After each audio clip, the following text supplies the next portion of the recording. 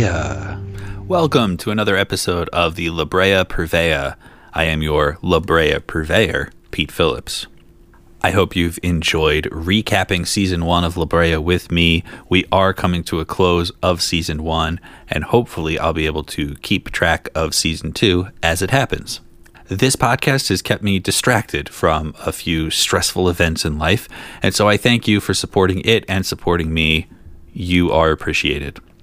Speaking of appreciated, let's turn to the show that we all love. Let's get into episodes 8 and 9 of Brea Season 1. Episode Recap. The title of episode 8 is Origins, but our camp is actually starting at the end, cleaning up after the storm from last episode. Eve and Levi are flirting. Maybe? It's kind of hard to tell. She says that she's glad he's here, and then she takes his hand, but she's not going all in because she has this whole family thing going on at the same time. Oxytocin ramps up the rush of excitement and fuels that bonding that we have early in a relationship. But while the oxytocin is important for building a relationship, it also naturally starts to fade away in 9 to 18 months. The thinking is that this is part of our evolutionary inheritance. After a couple is emotionally bonded, they need to stop myopically focusing on themselves 24/7 and instead get busy nesting and making a family.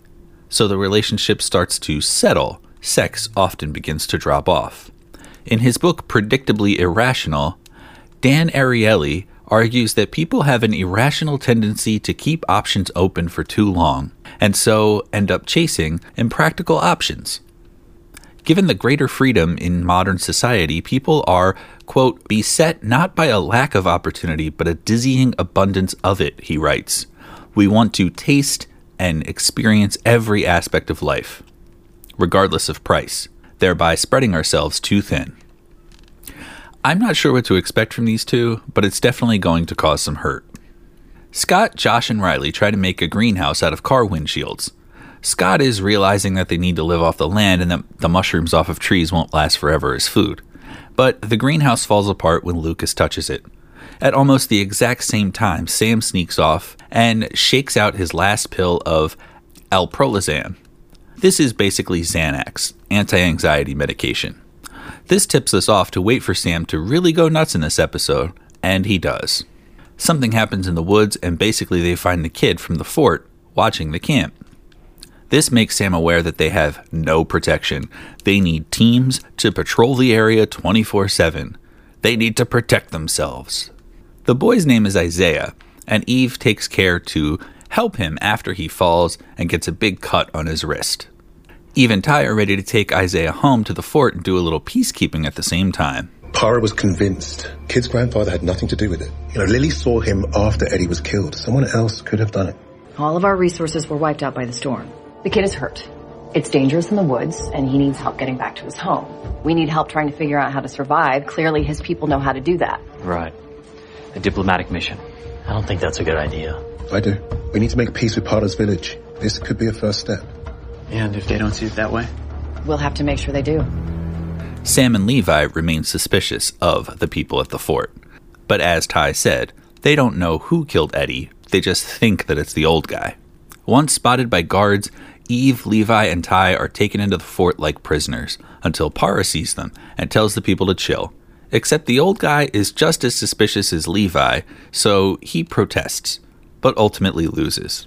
Para promises to show them what's up in terms of farming on the land, and then they can go back to the clearing/camp and replicate what they saw. She also mentions other neighboring communities, which brings an excitement of the unknown to us, the viewer. Back at the Brea camp, aka the clearing, our folks are pairing off to become patrol partners. Riley is going to go with Josh, but Sam's like, you two are too horny to work together. Not really, but that is kind of what he's getting at.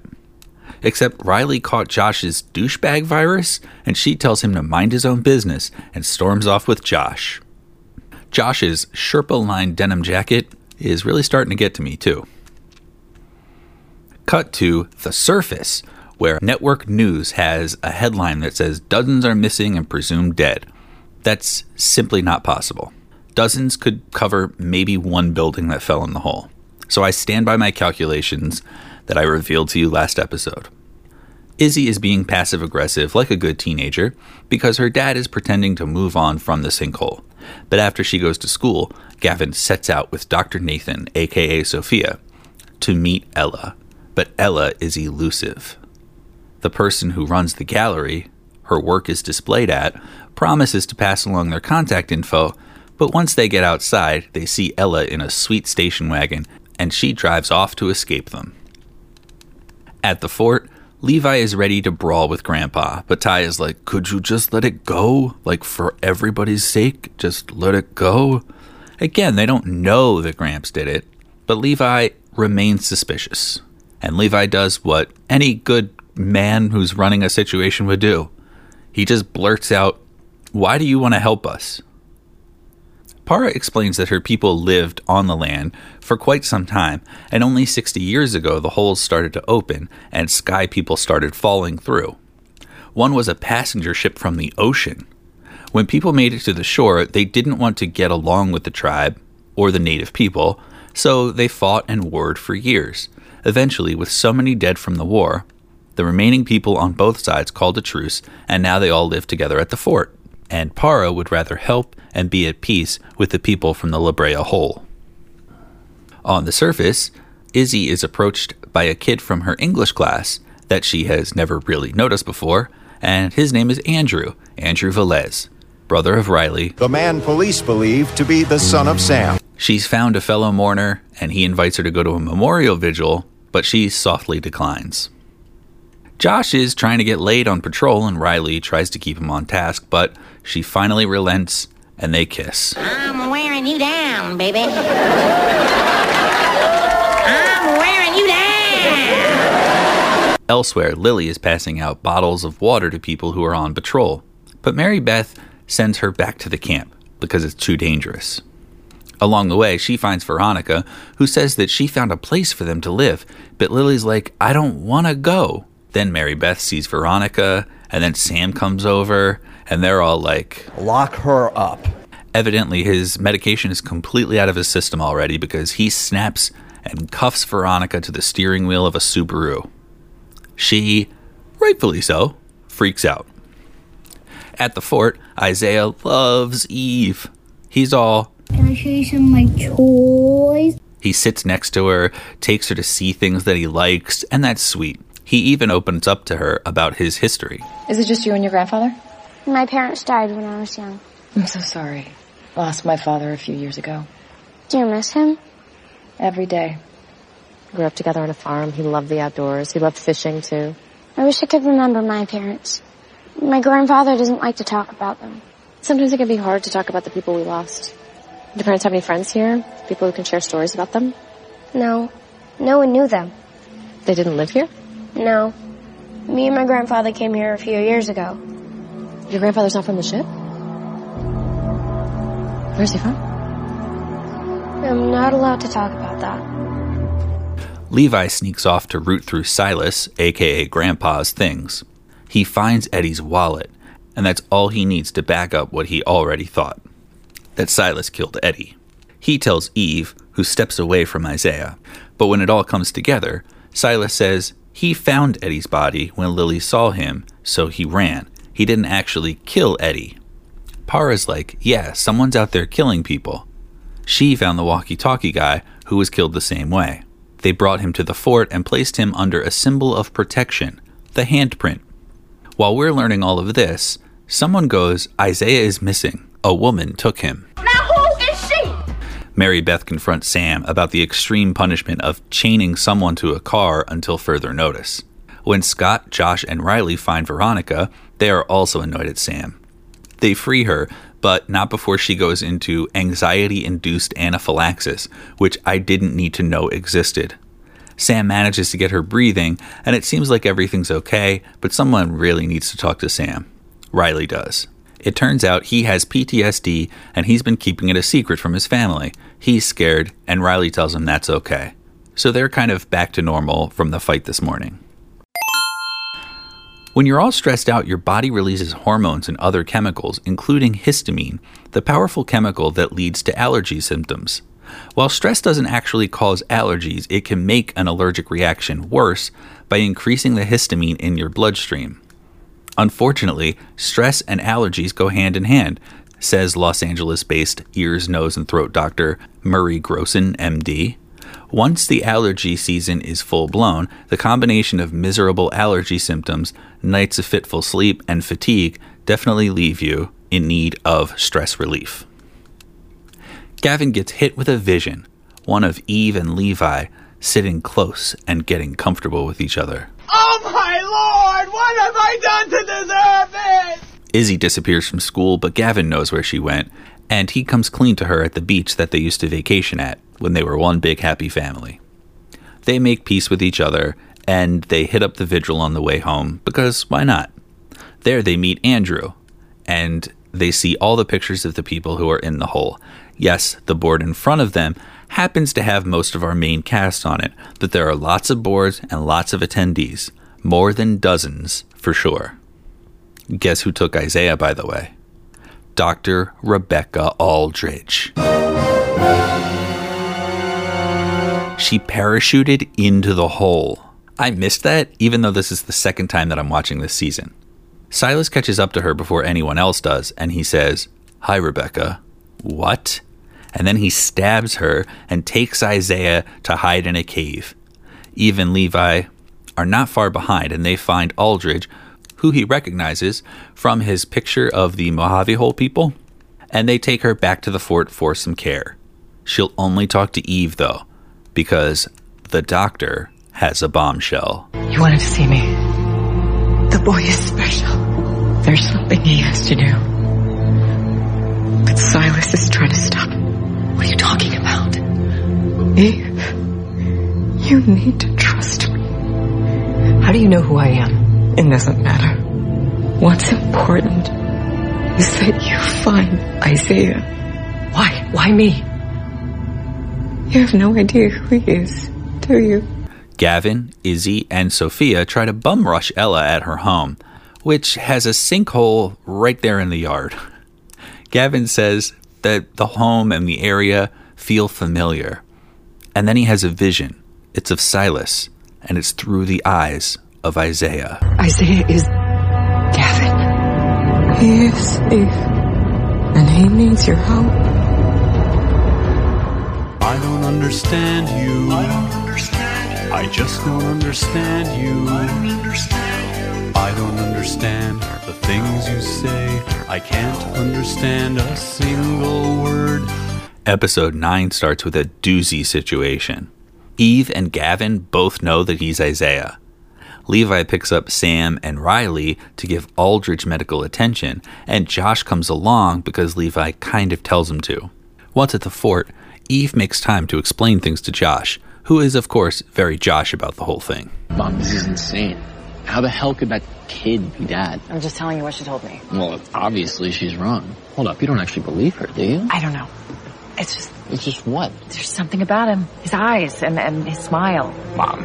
Your dad doesn't have any memories from childhood, and he was the same age Isaiah is now when he was adopted. And I'm not saying I believe it. I'm trying to understand it. Josh doesn't believe Aldridge, but she explains. When you said Isaiah is Gavin. I understand why you wouldn't believe me, but it's true. Gavin was born in this world. He came to ours through a sinkhole in Topanga in 1988.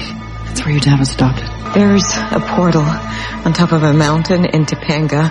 It's open right now, and it leads to 1988. You have to get Isaiah through it. How do you know all of this? Doesn't matter.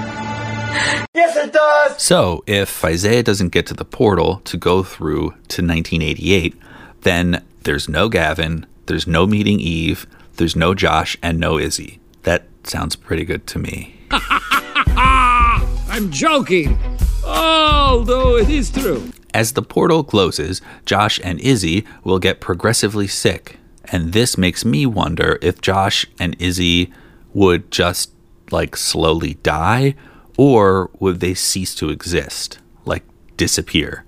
But we don't have time to think about that just yet. Ella comes home to find this gang of oddballs in her yard. That would be, again, Gavin, Izzy, and Sophia. She's like, beat it, but they don't. Instead, they find out Ella's story, which we already knew, and she can't remember her life pre-adoption, and she has visions too, ever since the La Brea hole opened. She's been pumping out prehistoric art since that time. Gavin lays it out. They need to save his family, who are in 10,000 BC, and Ella knows something. She's immediately overwhelmed. You know, that's understandable. And kicks them out of her house. If Isaiah went through the portal to become Gavin, who will be Ella? I think I know. I'm not telling you. Silas takes a moment with Isaiah in the cave that they're hiding in. He says, "You are the only family I have."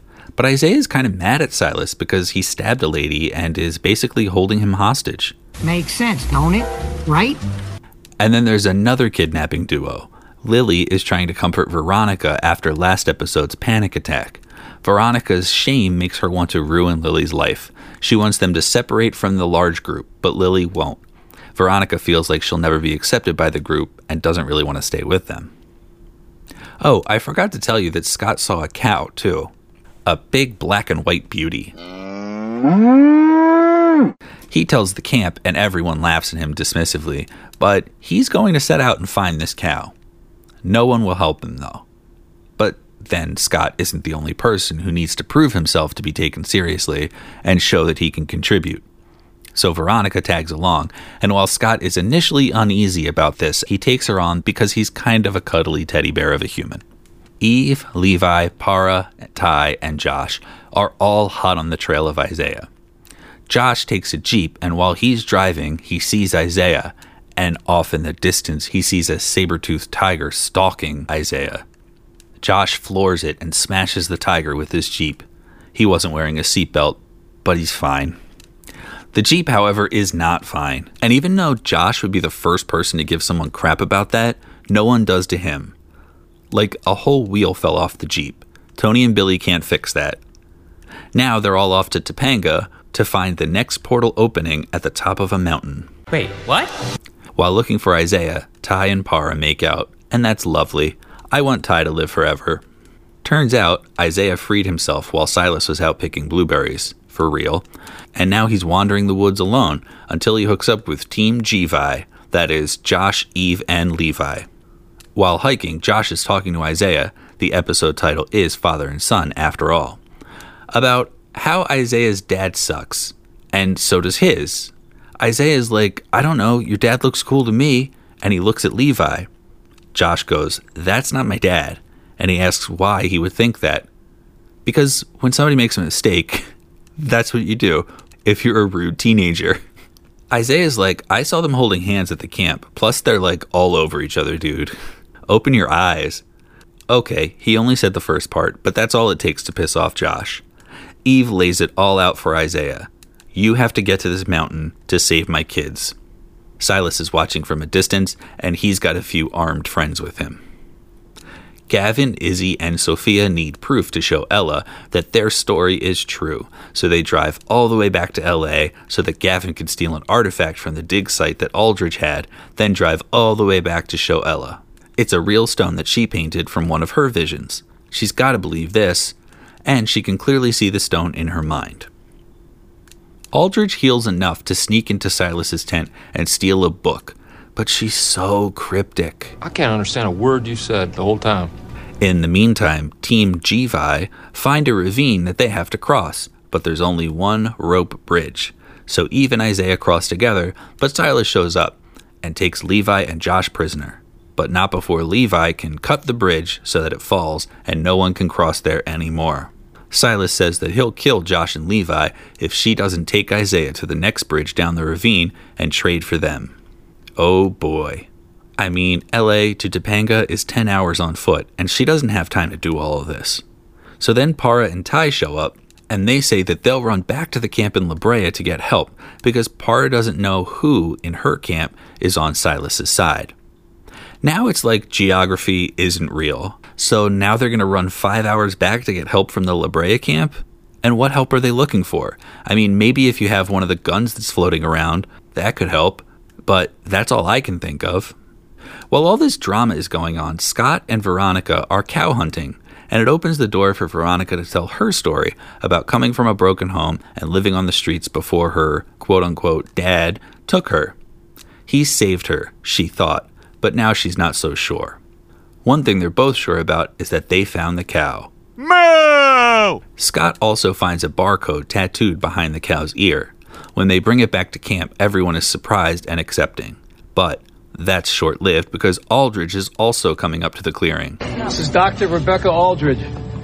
She came down here during a second rescue attempt. Unfortunately, the mission didn't go as planned. I was the only one who made it through. But there is hope. Looks like there's another portal. This one's in Topanga, and it leads back to the year 1988. We came down in 2021, so how is there something open in 1988? You think of time as moving in one direction, the past to the present. But the truth is, time is more like a circle. Everything's happening at once. The point is, this portal is a way out of here. Eternal recurrence is the idea that all events in the world repeat themselves in the same sequence through an infinite series of cycles. Nietzsche presents eternal recurrence as a paragraph from his book The Gay Science. What if some day or night a demon were to steal after you into your loneliest of loneliness and say to you, this life as you now live it and have lived it, you will have to live once more and innumerable times more, and there will be nothing new in it but every pain and every joy, and every thought and every sigh, and everything unutterably small or great in your life will have to return to you, all in the same succession and sequence. Would you not throw yourself down and gnash your teeth and curse the demon who spoke thus? Nietzsche calls the idea horrifying, paralysing, referring to it as the burden of the heaviest weight imaginable. I know this is a lot to think about, but you have to decide quick. The light's closing tomorrow. So, who will go and who will stay? Some characters weigh in, but I'm more of a show me rather than tell me guy, so I'll just wait for the jump to happen. On the side, Aldridge also recruits Lily to go to Topanga and get through the portal. She tears a paper out of Silas's book and gives it to her. It's a map of the holes. Hello, Lily. How do you know my name? Do you mind if I sit down? This is for you. There's something very important I need you to do. Everything okay? I need you to take me to Topanga. And we have to leave now. And who has that paper on the surface? You guessed it. It's Ella. And when Sophia, Izzy, and Gavin inspect the paper, they discover that a new hole will open in Seattle tomorrow. So while one is closing in Topanga, one is opening in Seattle, and I can't help but think we might just have a ironic role reversal on our hands pretty soon. We end the episode on a strange situation. Eve tells Isaiah to wait for Para and Ty to come back while she goes to save Josh. So she abandons a boy in the dark, in the woods, in 10,000 BC, to go argue with a mad old man across a ravine to save a son who kinda doesn't like her. Okay, let's take a break. What just happened? When I set up segments for this podcast, I didn't expect everything to overlap so much. I mean, how many times did you say, "What?" during these two episodes? And even when the questions are answered, more questions arise. So let's do our best to work from the top. We have an answer to one of our long-standing questions. We know that the handprint symbol means a sign of protection. So each time we see it around dead bodies or over the fort, we see that they are trying to protect things, like divinely, I imagine. It's not necessarily a sign of good. For me, it looks like people can co-opt the handprint, just like people today can co-opt religious symbols to mean what they want. We also got an answer about why no one could detain Aldridge after she jumped out of the plane, because she jumped into the hole. And based on her personality, I bet that that's what she wanted all along. And Gavin just fell for it with the whole big plane and all. Also, who has that plane now? If we believe the Fort fam, then Silas didn't murder Eddie, and someone else is running around murdering people with electrocution in 10,000 BC. And Scott's barcoded cow could mean that there is more tech than we thought. This is a more rhetorical question, but you're telling me that Gavin is Isaiah and Ella is Lily, and that time is a circle, and Para gave us her people's entire history in one brief monologue? Sorry, I just had to get those out. Another question. Is Dr. Aldridge actually a bad communicator, or is she just cryptic because she can't give away too much of the plot at once? Like, she seemed cool at first, and I'm very disappointed with how much of a tool she's become. If it wasn't intentional, that would be one thing, but she keeps baiting people with vagueness and saying, it doesn't matter. She's getting to be just as annoying as Josh, but for different reasons.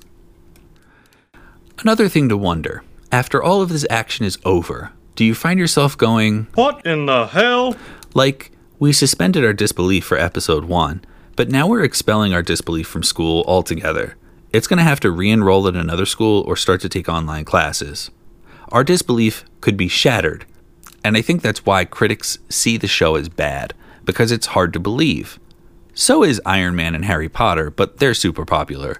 So I guess the question is, how much longer can the writers keep topping themselves? Digging deeper. I am nervous about Lily being thrust into the central activity of the show. They don't really talk about Billy and Tony anymore. Scott's still around, Veronica's like kind of there, but if we lose Lily as a go-to distraction from the Harris family, I'm going to be pretty bummed. So let's review Lily. She landed in 10,000 BC and saw her fake dad attacked by a saber-toothed tiger. Then her sister wouldn't let her talk to anyone, and then she did and revealed her truth. She was kidnapped by Veronica and the fake dad. Her real dad sounds like a family man. He was her softball coach, and it seems like she had it pretty good. She's now been tasked with getting Isaiah through the portal to land with him in 1988, where she gets separated from Isaiah, as we kind of know happens, but then grows up to become an artist with a big show coming up. And you know what? It's not easy to be an artist for a living, and I'm kind of worried about her upcoming show. Maybe if she goes missing, it would like boost her notoriety, but I don't think that that's necessary. Plus, what exactly is she doing on the surface? Ella and Gavin came from the hole, but how will she actually help? Did I miss that? Oh, the hole that opens in Seattle, that's right. So she had a piece of paper that told them that the hole is going to open in Seattle. Do they even need her anymore? I'm not sure, but I can promise you that Gavin, Izzy, and Sophia will not let her off that easy. Of the character, actor Chloe De Los Santos says, I like that Lily is more of a complicated character than just your usual everyday person. It made her a really interesting role to play. I agree, and that's why we like Lily. Hey, here's a fun fact. The actor who plays Veronica is actually named Lily. Fascinating!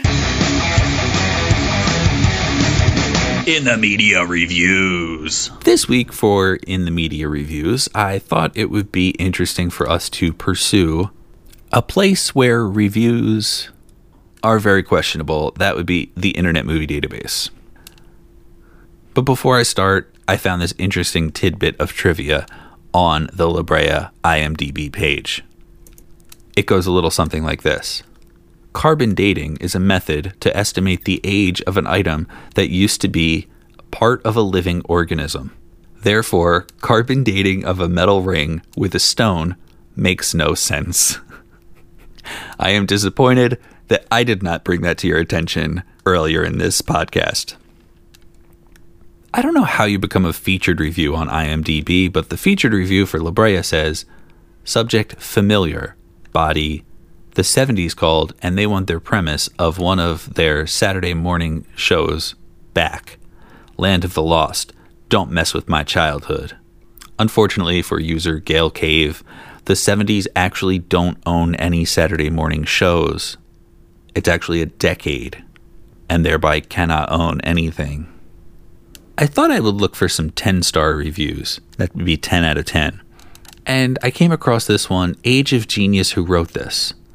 It's like they took a brilliant idea and then hired 5th graders to write it. Somebody should be punished for this mess. 10 stars. Great show so far. Don't listen to the haters and the people who judge a show to be bad based on the pilot. The pilot was great, and the season preview after the pilot looks like it's going to get even better. Can't wait till next Tuesday.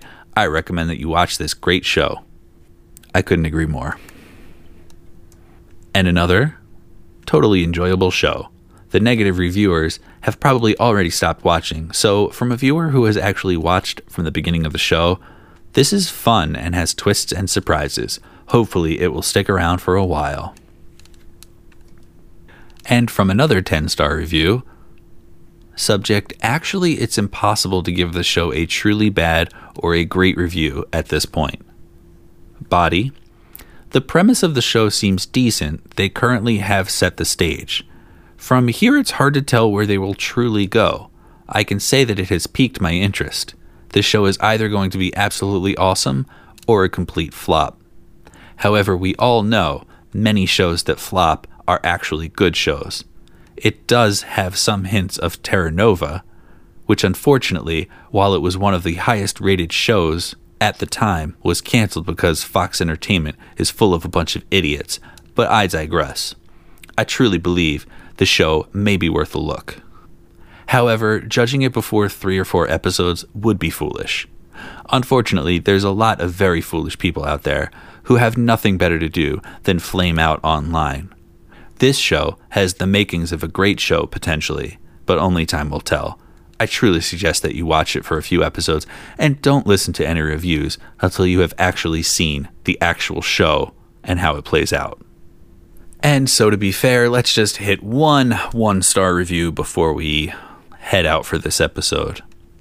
Yikes, another PC woke garbage show from network television. The network seems so obsessive about inclusion and being PC that their shows begin to lose all sense of reality. La Brea has a very ethnic group covered. It tries so hard to be PC that only white characters are bad. They even have a white cop who's bad. However, one of the main problems with the show is that the acting is truly atrocious, but maybe it's the director's fault. He has his characters just standing around reading their lines. Finally, the story. It seems so much like Lost. I have no intention of sitting through season after season like I did with Lost, only to be served a disappointing ending at the end and no real explanation. This is kind of a great review because the user, Roger Dobb, doesn't have a problem with the fact that these people fell through a hole to 10,000 BC. He says that the show loses reality because of its diversity. We might not come back to IMDb reviews again. So that about wraps things up for the La Brea Purveya for this week. The next episode concludes Season 1, and so we are leading up to our Season 2 premiere. And next episode of this podcast, we will focus a little bit more on some of those Season 2 elements that I have been dodging for the past couple of months as I make this podcast for you. So thank you for listening. If you'd like to contribute any feedback or your opinions on anything, you can always email those at shout@y'allheard.me. Y'allheard.me is the website for our parent podcast, which is called Y'all Heard. If you enjoy this podcast or that podcast, you are welcome to sign up for our Patreon at patreon.com/y'allheard. You'll get some extra content from me and my other podcast co-host, Marissa Phillips. Thanks so much for listening. I would ask you to rate and review the podcast, but to be quite honest with you, I'm going to keep doing it either way. So have a great week ahead, and I hope you listen next time.